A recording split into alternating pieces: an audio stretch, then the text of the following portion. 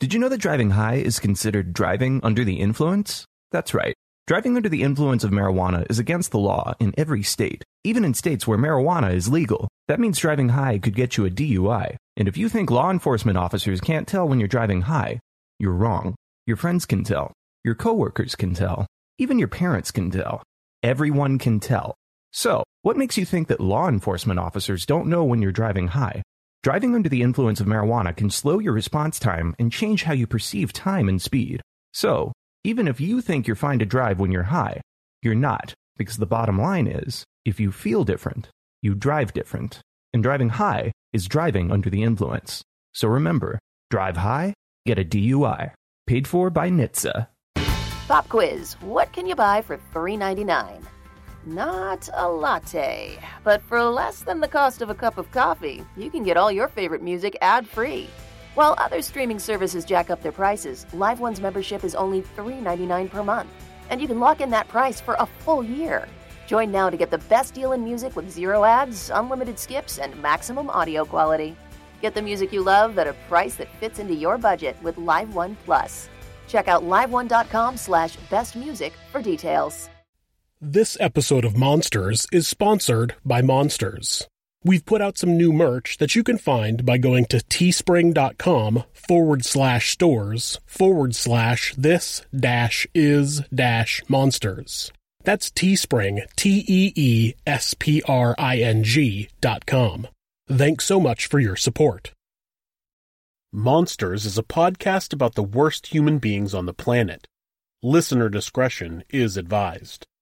If you'd like to support the show, the easiest way is to donate a few bucks at buymeacoffee.com/monsters.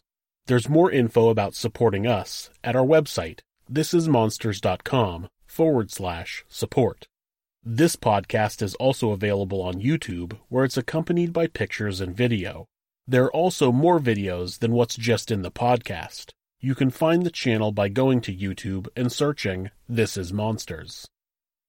William Riley Gaul had dated Emma Walker off and on for about 2 years. They were both students at the same high school, but after Gaul graduated and went to college, Emma decided it was time to move on. Instead of respecting the young girl's decision, Gaul decided that he was going to show her what a mistake that really was. This is Monsters.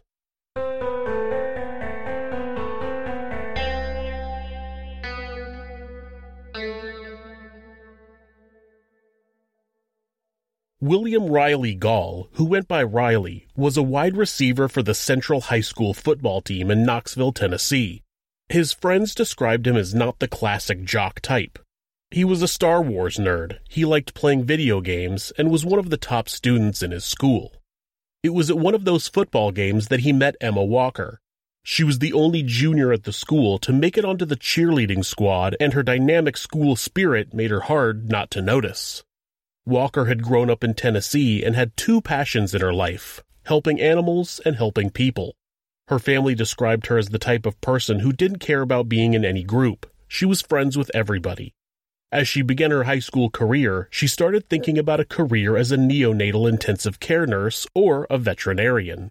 Her mother said she could be stubborn and sassy. The teenage couple started off as your average high school sweethearts. The Walkers described Gaul as a well-mannered, polite young man. The couple would spend time together at her house or after football games. Their social media account started filling up with pictures of them together. Photos of the pair paddleboarding, at school dances, at sporting events, and taking silly selfies were all flying onto their accounts. Walker's friends said he didn't really talk to them much, but they just figured that he was shy. Eventually, it became apparent that that was not the case. Friends began noticing that Gaul was becoming increasingly possessive. He didn't want her to hang out with her friends and told her to not do certain things. It remained this way for the course of their relationship. They would break up and make up, which can be common in high school relationships. Eventually, his controlling behavior intensified to him trying to tell her what she could wear. Emma worked part-time at a local grocery store, and Gaul would show up at her work and would spend hours outside waiting for her shift to end. Walker's parents decided that they had had enough and tried to put an end to the relationship. They banned Gaul from coming over to their house, but Emma would sneak out to see him. They took away her cell phone, but Gaul bought her an iPod Touch, which she used to text over Wi-Fi. The relationship had become very abusive, with Gaul sending Emma messages on the social media app Snapchat saying, quote, "I hate you, I hate everything about you," end quote, and, quote, "You're the biggest bitch I've ever come in contact with," end quote. Emma's mother, Jill Walker, had access to her daughter's Snapchat account, and she saw all of the messages. One message said, quote, "I'll see your name in the obituary," end quote, which greatly concerned her parents. Jill Walker testifies in court about her concerns over the relationship. Or rather, his graduation in that summer, had you been regular about checking texts and communication? Yes. And did you become concerned about those types of things? Yes. Tell us why. Just some of the language and the way that she was spoken to, we didn't feel it was appropriate to speak to anyone like that. And did you address those concerns with Riley? Yes. And how was his attitude towards that? And we would talk to him, and he would explain he was angry and try to defend himself against it. Okay. And was he respectful to you? Face to face, he was respectful to us. Okay. But would you see something else on the phone? On phones, it was just angry if he would say no or not let her do something. I felt like some things were not. He didn't respect us as parents when we said no and then no. Okay. And so what did you do as a result to try and parent your child with regard to her relationship with Riley Gaul? We tried to discourage her from seeing him. Sometimes you have to give and take a little bit. So we would set limits on how and they could see each other. Gaul was 2 years older than Walker, and he eventually graduated from high school and started attending Maryville College in Maryville, Tennessee, about 30 minutes south of Knoxville. Emma started seeing pictures on social media where Gaul was with other girls, and she realized it was time to end the relationship. Gaul did not take the breakup well. In his dorm room at Maryville College, he swallowed a handful of Vicodin and washed it down with alcohol. It didn't kill him, and his friends saw it as a cry for help.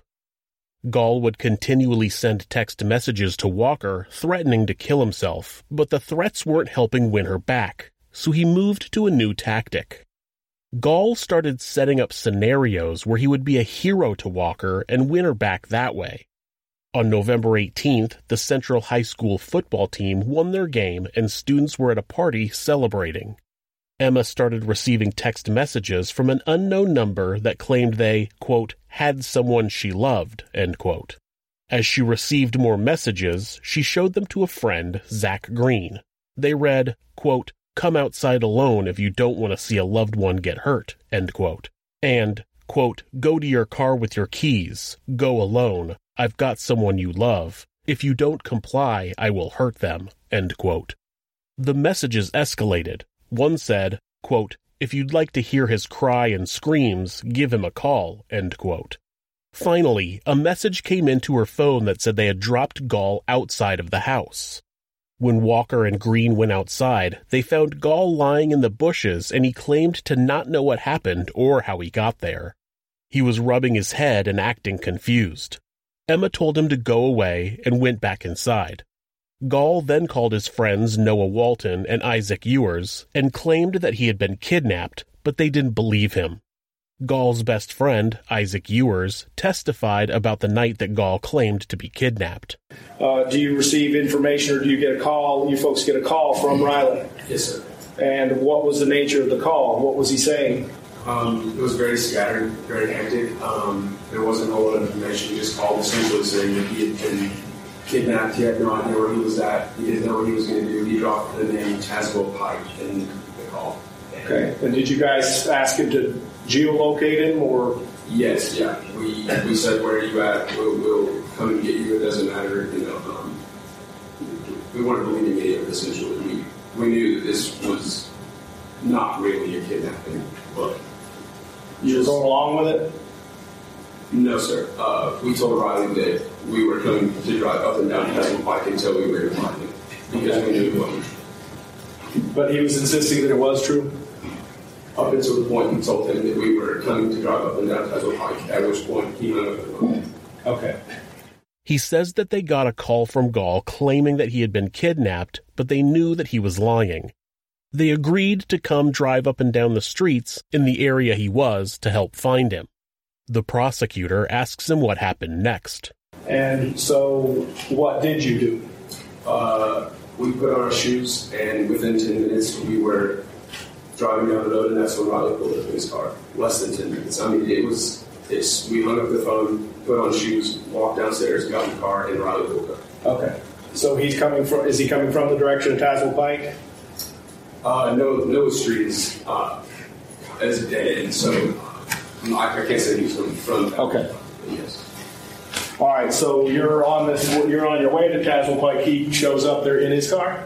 In his car, yeah. We were not even 5 feet from Noah's driveway. We hadn't even made it fully out of the driveway. I'm sure the back of the car was still in the driveway as Riley pulled up. Okay. And so who's in the car with you? I was in the shotgun, Noah was driver, and Kendall was in the backseat. All right. And so when Riley pulls up, do you guys abandon your search for him, right? Yeah, at first we were shocked because we just heard that he had been kidnapped less than 10 minutes ago and he didn't know where he was at. And suddenly he pulls up in a car saying, "Oh, my head hurts. I'll explain everything when we get inside. Let's just go inside. Let's go inside." And we insist, "No, we can talk right here. If you're in danger, we need to go and get help, talk to the police, whoever we need to talk to make sure these people don't pursue you." Okay, and what happens when you get inside? Riley proceeds to tell us that he doesn't remember anything and that he was hit over the head, and he asked us to feel this knot on his head. Okay, does he tell you where he got kidnapped? No, sir. Does he tell you who he got kidnapped by? No, sir. Does he tell you any details of the kidnapping? No. Does he tell you that he'd been to see Emma? No, sir. Does he give you any information about this kidnapping? No, sir. Other than he was kidnapped? No. Ewers says that they had barely made it out of the driveway before Gaul pulled up in his car. He encouraged them to all go inside so he could explain, but never really gave them any answers. During the trial, Knox County Sheriff's Detective Richard Merritt testified that he had run a search for the number that had texted Walker, claiming to be the kidnapper. It was the same number that Gaul used to call Noah Walton. And the end user of that number, in fact, was a company called the Appsverse, which has an app that you can download on your smartphone. It's called Phoner, Phoner. Okay. And did you also determine whether or not that same phone number, excuse me, or same app had also called Noah Walton's phone? Yes, sir. The number came back to a company called Appsverse, which makes a smartphone app called Phoner. This app is used to be able to place a call or text from a different phone number. Upon checking the download history on Gaul's phone, Detective Merritt found that Gaul had downloaded the Phoner app onto his phone. The following morning, Emma was home alone when a person dressed in all black walked down their street and then came to their front door and started knocking. In a panic, she sent a text message to Gaul that read, quote, "I hate you, but I need you right now," end quote. The ex-boyfriend arrived at her house shortly after to check on her. Jill arrived home while Gaul was still there, and she was furious, but Emma explained what had happened and that he was only there to help. Jill knew that the boy was involved in both this event and the kidnapping story as a means of getting close to Emma, but she couldn't convince her daughter. The next day, November 20th, 2016, Gaul tried to contact Emma over 60 times over text messages, but she wouldn't talk to him. Emma went to bed shortly after midnight. At about 3:45 a.m., Emma's father, Mark Walker, was awoken by a loud sound. He sat up in bed and heard it again. He thought it sounded like someone slamming a door, so he got up and walked around the house, checking on everyone in the home. When he didn't find anything out of the ordinary, he went back to bed. When Jill Walker tried to get her daughter up the following morning, the girl wouldn't wake up. Jill shook her leg, and when Emma didn't respond, she checked for a pulse but didn't find one. She made a frantic call to 911.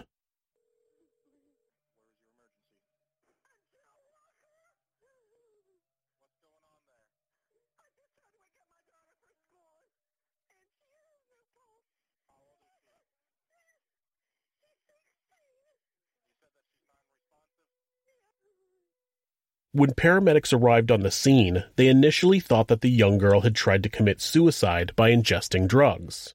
Makes sense. A teen girl going through a particularly difficult breakup, it's easy to see how first responders could make that assumption. The biggest reason for that assumption was also because there were no apparent signs of violence on the body. She was laying in bed under her covers like she had just laid down and went to sleep. It wasn't until they took a closer look at Emma's body that they found a small bullet hole in the left side of her head, just behind her ear. One of her pillows had also displayed visible damage. When detectives arrived, they found 2 bullet holes in the exterior walls of Emma's bedroom. Her bedroom was on the back corner of the house, and there was a bullet hole in the back wall and a second one in the side wall. Both holes lined up with where the young girl's head would be as she was lying in bed. It turned out that the second bullet had lodged itself in one of her pillows. Detective Richard Merritt describes his findings. So I'm now looking at the back of the house, the windows here in her bedroom, the end wall of the house and the corner of the house is going to be to my right. The bullet hole roughly is 11 slat of the vital side. I noticed that based on my proximity to the bedroom, the room in the bed is elevated, but the top of the mattress appears to be in line with the bottom of the windowsill, which strikes me as an investigator because it's easier to determine the proximity of a person within the home if you can relate it to certain physical attributes or objects inside or outside of the residence. So, can I step down and kind of explain how? Sure. We step down to the orientation of the hole on the outside of the building. I think it will explain which features there to understand. Can everybody sit there, okay? So let's imagine, if we will, that this is the corner of the Walker residence at 6802 Carter. We're standing in the backyard looking at the back of the residence outside of Emma Walker's bedroom. There's going to be a window here to the left, which is almost in the opposing corner of her bedroom. I noticed from being in the residence and coming outside the residence that the top of the windowsill appears to be almost identical in height to the top of her mattress. So if I'm standing outside the residence and I look and I see this window and I have intimate knowledge of the residence, in other words, I've been inside, which I have been, and so I'm able to stand outside and determine that the bottom of this windowsill is in line with the top of her mattress. If I also, in fact, have intimate knowledge that Emma Walker sleeps on pillows, actually 3 to be exact, then her head's going to be in an elevated position. Does everybody follow me on that so far? Okay. So, if in fact I am standing in the back of the residence and I decide I want to shoot into this residence with the purpose of inflicting serious bodily injury, I would aim where the body is, which is exactly where the bullet hole is. That was the thing that struck me about the actual entrance of the bullet into the residence, is it was in a direct location, orientation, where Emma Walker's head would be inside the residence. Again, based on intimate knowledge of the residence, where the pillows would allow her head to be. 2 shell casings were found on the ground outside of the house, along with 1 live round. The first shell casing was found near the bullet hole on the back wall. Obviously, once I determined the hole in the exterior of the residence, I then began to look for any physical evidence on the ground, which in fact we did find 1 spent casing, meaning this round had been fired. So I found 1 spent casing in the backyard. So from that, and based on my experience as a detective and police officer firing weapons, I know that if the spent casing's here, if you will, then the shooter had to be somewhere in between that spent casing and back of the residence. Okay. And how many feet would you say that would be away from the residence? Roughly 4 to 5 feet, if I remember correctly. It's been a little while, but in other words, the shooter would have been 4 or 5 feet from the back corner of the residence when they fired the round, causing the round to eject back into her eye. The second bullet casing and the live round were found on the side of the house. Again, after I determined the second round entered the residence in this location, I start looking for physical evidence, at which time I find a live round. In other words, it's not been fired. It's live, it's whole, and a second spent cartridge. So based on those locations, live round would have been more close to the residence, if I recall, and the spent casing would have been, again, back and to the right, related to where the hole is in the wall. So therefore, again, I was able to determine roughly, approximately, where the person stood when they raised the weapon and fired into the house. Tennessee Bureau of Investigation Special Agent Forensic Scientist Jessica Hudson examined the firearm that was used in the murder and explains why there was a live round outside of the house with the shell casings. So the firearm, when it's loaded or after it cycles, is going to look like this. So it's going to go forward, it's going to lock, and it's going to be ready to fire again. The slide stop lever is actually on this side, and what that does is, when I said the slide locks back on empty, that's the little lever that's going to pop up and make the slide stay to the rear. When a magazine is not in this pistol, it's not supposed to do that unless you manually push that slide stop up. But with this one, because there's a little spring that you can't see, but it's supposed to be underneath this top pin, and it's actually on top of the pin, so this wants to remain engaged. So you can pull it back and it won't go forward. But if you push that down, it will go forward. So with two of the magazines, it still functioned properly, but with one, it was still loaded with one round and the slide stayed back. And so would that cause an improper operation of the next round? It could possibly cause a double feed, but since there was only one left in the magazine, when I was firing it, it just, instead of the slide going forward, it kind of hung up on the back. Okay. Does that make sense? What's a double feed? Double feed is when two cartridges try to get into the chamber. And what happens when a double feed? What actually happens to the cartridge that comes into the chamber, or comes up to be placed in the chamber?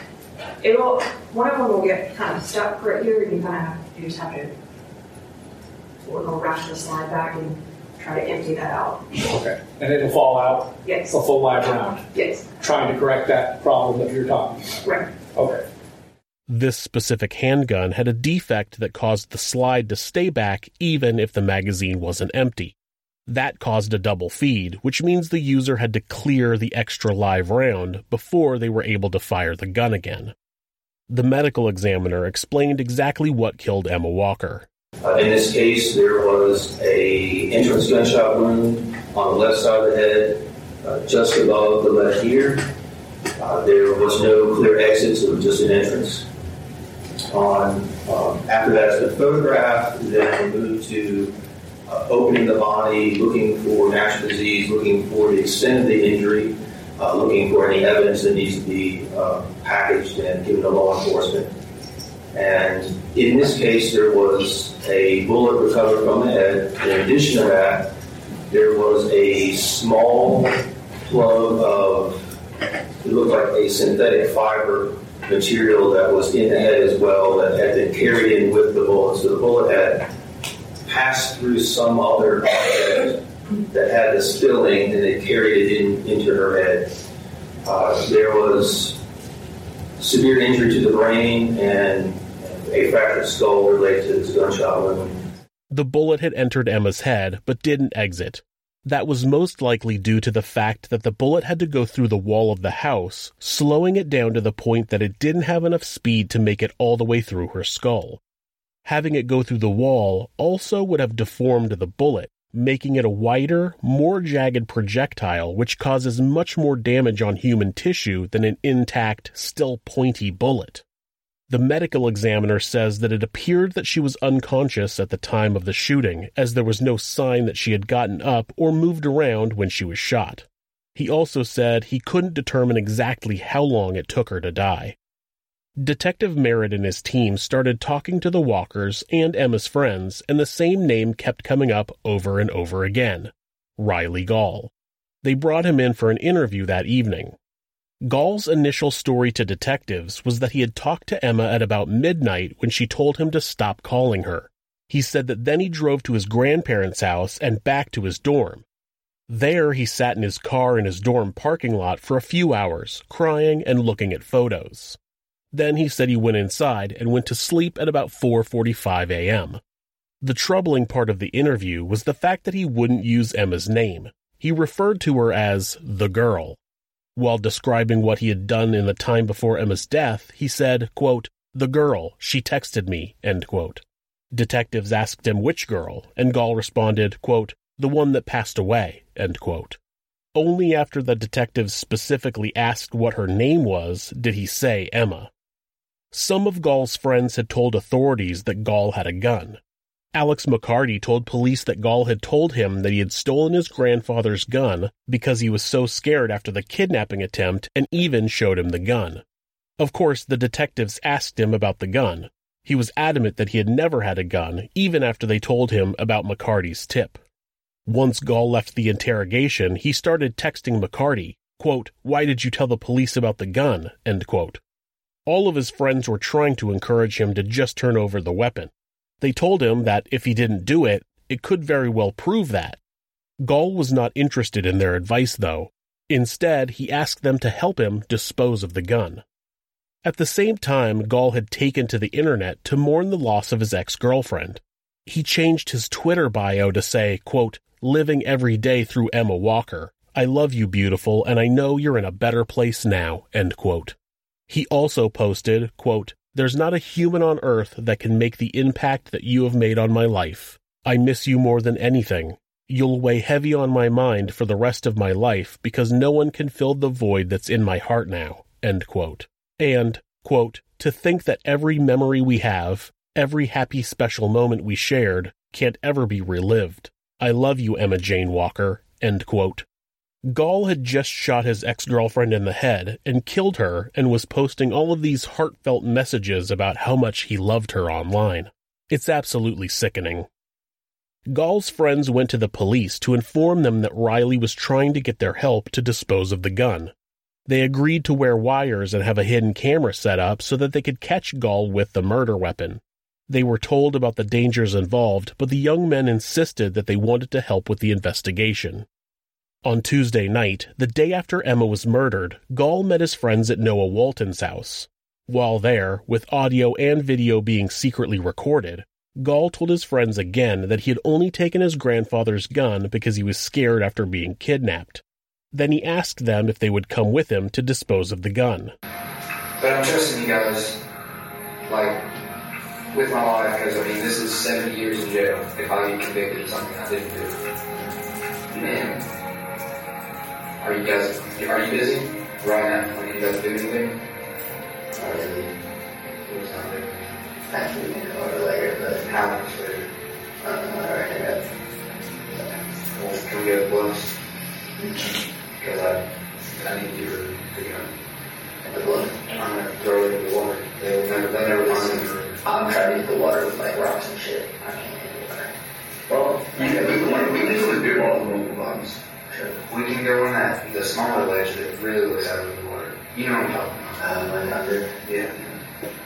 And if I throw it with enough force, I know it's terrifying. I know this. You guys don't have to come with me if you don't want to. I'm not too bad, man. I just need to Christ, dude. I'm just saying. If it's in the Tennessee River, they will never find it.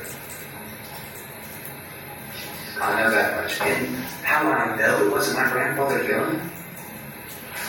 His magazine had 5 shots in total when I first got it. Still has 5 shots in it. There's no fucking You had it all the time.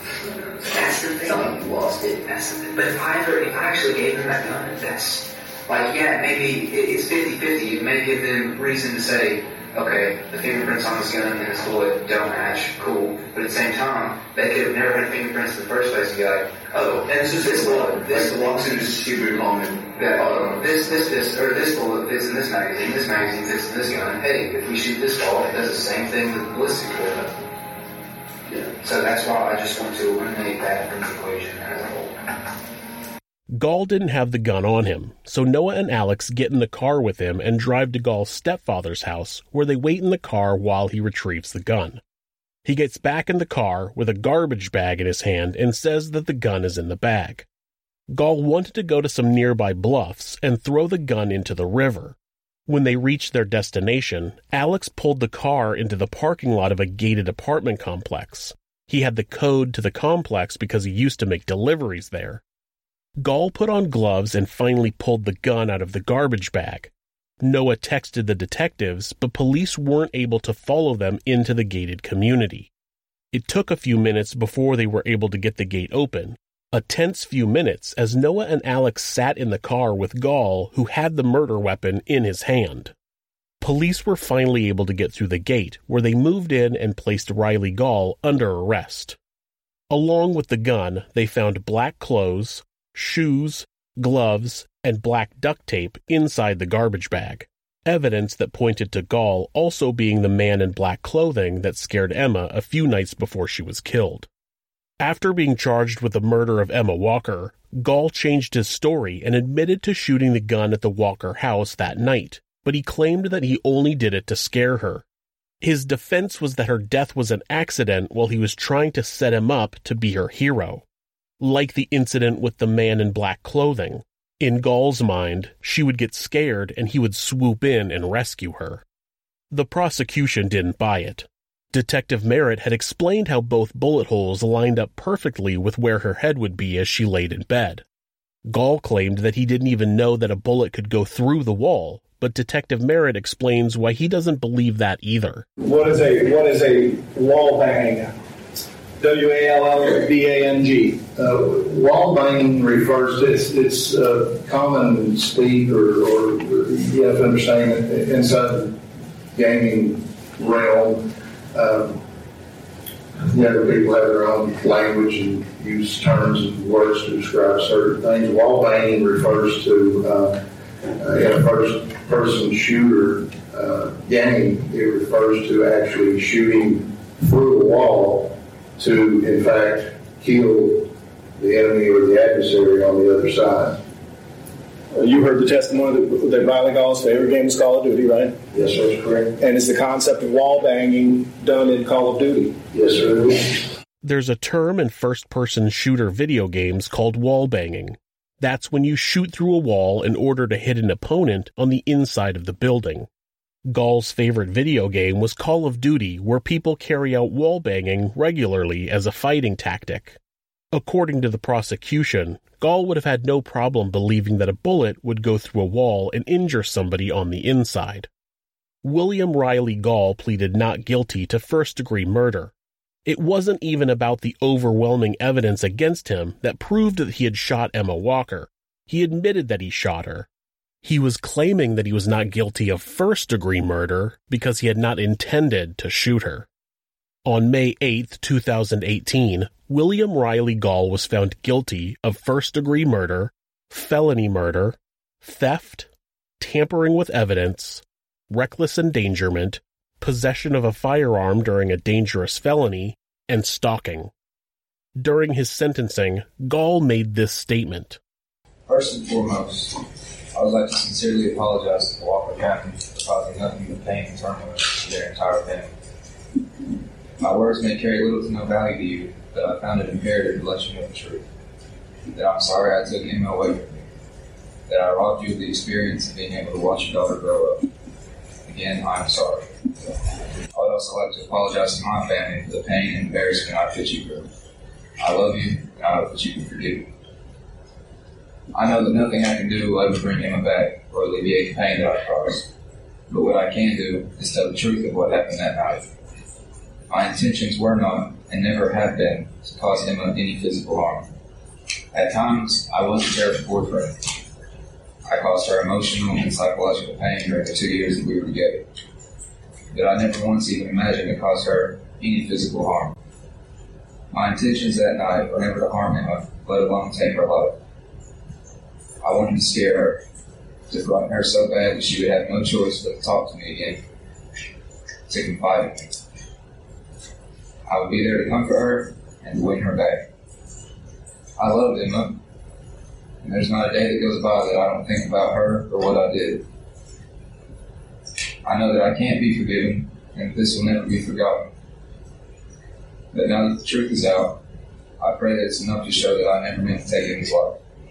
Again, I'm sorry. He continues to claim that he was only trying to scare Emma, which, even if it's true, which isn't likely, but even if it is, it's not an excuse for taking her life. It was tough to listen to, especially since it followed a statement by Emma's father, Mark Walker. There aren't even enough words to express the grief and the hole in my heart. There will be no more family vacations with her, no new memories to cherish. I'll never see her graduate high school, go to college, get married, walk down the aisle to the real man she'd have chosen, to have children and a family of her own, to tell my grandchildren stories of their mom as a child. I'll never hear her voice again. William Riley Gaul was sentenced to life in prison with the possibility of parole after 51 years. By then, he will be 71 years old. Thanks so much for listening to this podcast. If you enjoyed it, you can help us out by leaving us a review or rating on whatever podcast app you listen through.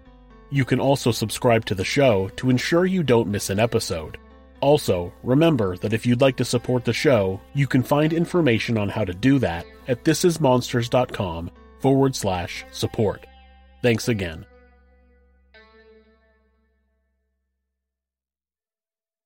You're hanging out with some friends and putting back a few drinks. A few becomes a few too many. As the evening comes to an end and people start to head out, you think of calling for a ride. Nah, you live nearby. You can make it home okay. It's no big deal. What are the odds you'll get pulled over anyway? And even so, what's the worst that could happen? Your insurance goes up? You lose your license? You lose your job? You total your car? You kill someone? Everyone knows about the risks of driving drunk. The results are tragic and often deadly. However, that still doesn't stop everyone from getting behind the wheel while under the influence.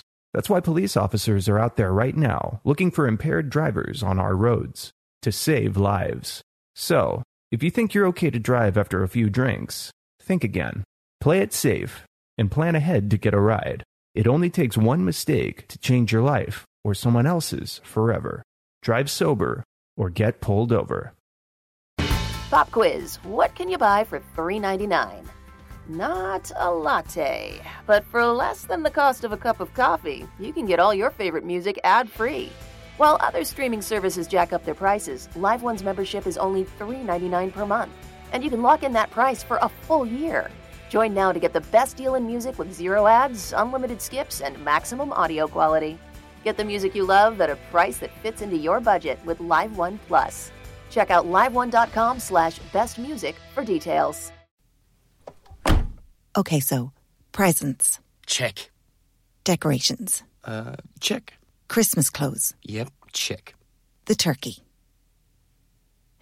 You forgot the turkey.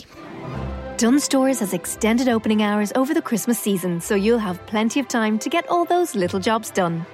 Opening times may vary. Check your Dunnes Stores app or dunnesstores.com for more info. Dunnes Stores. Make Christmas for everyone.